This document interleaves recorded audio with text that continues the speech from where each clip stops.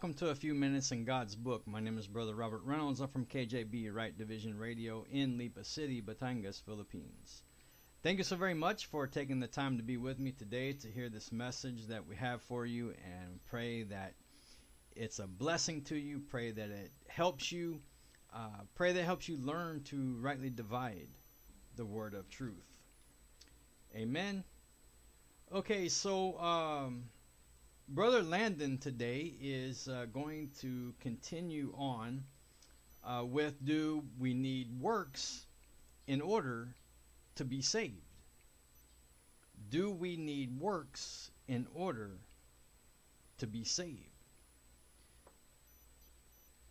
This is the continuation of part 1.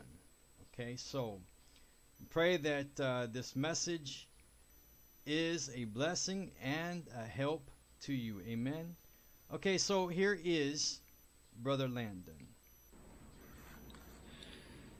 So look with me over in Galatians chapter 5 in the first 4 verses.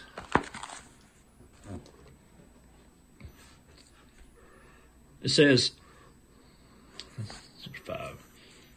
right here, stand fast, therefore, in the liberty wherewith Christ hath made us free, and be not entangled again with the yoke of bondage. Behold, I, Paul, say unto you, that if ye be circumcised, Christ shall profit you nothing. For I testify again to every man that is circumcised, that he is a debtor to do the whole law. Christ is become of no effect unto you. Whosoever you are justified by the law, ye are fallen from grace. Let's just read on. For we through the Spirit wait for the hope of righteousness by faith. For in Jesus Christ neither circumcision availeth anything, nor uncircumcision, but faith which worketh by love. Verse 7. Ye did run well. Who did hinder you that ye should not obey the truth? You see, and that's what they're doing by trying to get people to do things to get saved. That's it's about works of the law. They say it's not of the law, but anything that's not of works is of faith. Anything that's not of faith is of works. They're trying to get people. They're hindering people. They think that they're getting people saved just because they can visibly see something. Right. But honestly, are they really seeing something, or are they just seeing false conversions? I mean, and that's the problem with the churches today. I mean, right here in verse 7, they're hindering people. These people that are preaching all this right here, Paul is saying it to the church. These people, they're hindering you. Who did hinder you that ye should not obey the truth? Right. And that's what they're doing. They're hindering people from getting saved, and they're not obeying the truth. Oh, salvation is faith alone today, without any works on your part. Put your faith and trust in Jesus Christ. Oh no, you're a heretic. We have to see something. You have to stop sinning. You have to repent of your sins. Really? You're not obeying the truth. You're a hindrance. That's what you are. You're a hindrance to the truth. Because what you're doing by trying to see a visible work, you're making the work of Christ, verse 4, of no effect. And if you're sitting there trying to preach, some kind of work added to the gospel, which is of faith alone, that's why it's faith alone. Amen. You're trying to add to something that doesn't need you adding to it. Christ did everything possible. He did everything all on His own part. All He asks from us, Romans 3:25, is our faith. Ephesians 2:8-9, He asks only for our faith. He doesn't want us to do this or do that. He doesn't want us to add this or add that. For a lost sinner to come to Christ, Jesus Christ simply wants his faith alone.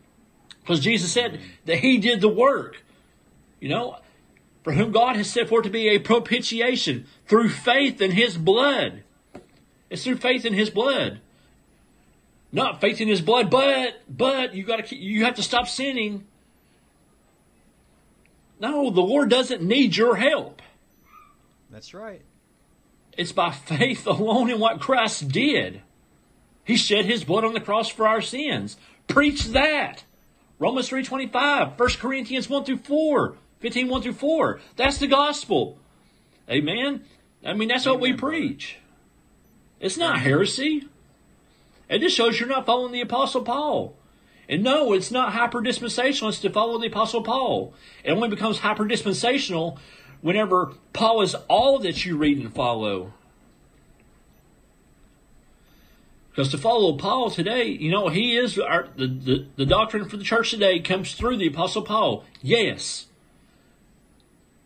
But hyper-dispensationalists, they throw the rest of the Bible out because they say it's all Jewish and nothing else is doctrine to the church.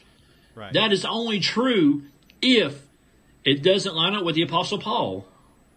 Amen, brother. I mean, Bible believers, we still read the Scriptures. We read the whole Bible, Genesis 1:1 to the end of Revelation.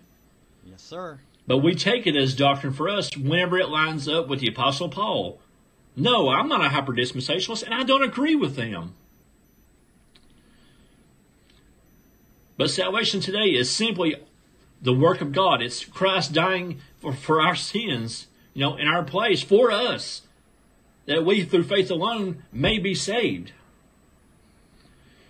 You know, Jesus told the Pharisees over in Mark 7:13, you know, making the word of God of none effect through your tradition, you know, which ye have delivered, and many such like things do ye. You know, with the Pharisees, you know, they changed the word of God to fit their tradition, just as modern Christianity is today. They're changing the word of God just to fit some soul-winning tactic, you know, some little method that they created to where they can visibly see this, that we can, oh, we know you're saved because we saw you do this right here and do this and do this and do that. Right. No, you're full of tradition. You're making the word of God of none effect, and you're full of tradition.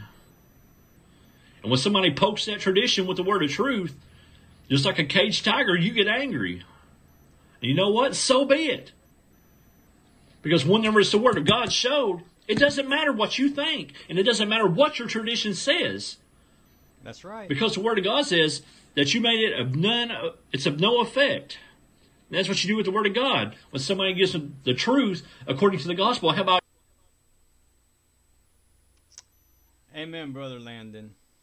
Thank you so very much for this message. Now, you know, one thing that I want to say, you know, is that, you know, in this church age,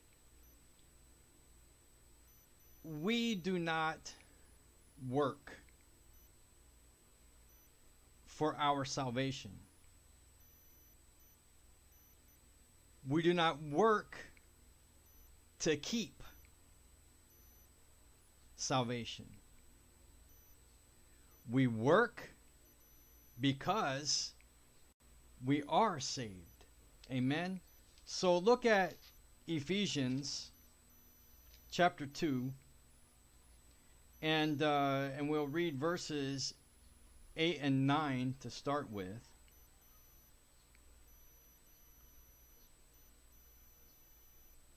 Starting in verse 8, for by grace are ye saved through faith, and that not of yourselves, is the gift of God, not of works, lest any man should boast. Okay, so you see right there in verses 8 and 9 that we are saved by grace through faith. It's not through works. All right, now, verse 10 tells us why we are saved. For we are his workmanship, created in Christ Jesus unto good works, which God hath before ordained that we should walk in them. Should being the key word. So we are saved to do good works. Good works come after salvation, not before. But in the Old Testament, they had to demonstrate their faith by their works. Okay, so it's just a matter of rightly dividing the word of truth and putting doctrines in their proper place. And also in the tribulation period, if that is faith plus works, again, the church will be out of here, so God will be dealing with the Jews again. And so if they take the mark of the beast, they're finished. They're done. They lose their salvation. And then in the 1,000-year millennial reign of Christ, that is by works only. Salvation by works only. By sight. Because Christ will be here and we could see him. And remember that faith is not sight, and sight is not faith. Amen? So now, with salvation, we have soul winners that will go out soul winning, and they will say to a person, repeat this prayer after me and you will be saved.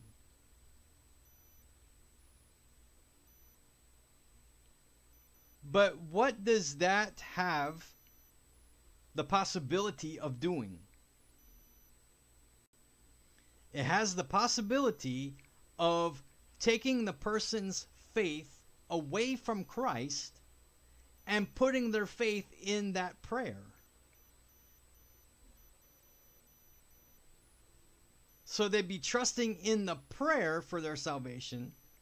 Repeat this prayer after me and you will be saved. Putting their faith in that prayer for their salvation. It's like soul winners. These soul winners are trying to play God or trying to play the Holy Spirit themselves. But as Brother Landon says, God don't need our help. We just witness for Christ and let the Lord do the work. We do nothing. Amen. Now, if we could save ourselves by the things that we do, the good works that we do, then Christ's death, burial, and resurrection, it's all in vain. It's emptiness.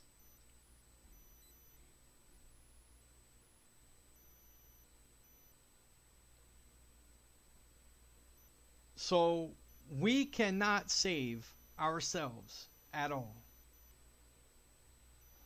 We have to put our faith and trust in Christ and his death, burial, and resurrection for our salvation.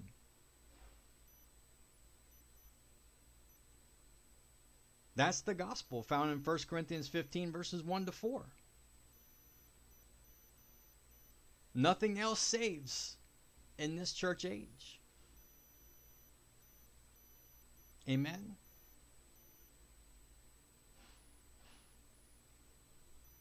All right. So go ahead and we'll stop right there. We thank you so very much for being with us today. Thank you for your prayers for us, our families, our ministries. Until next time, God bless you.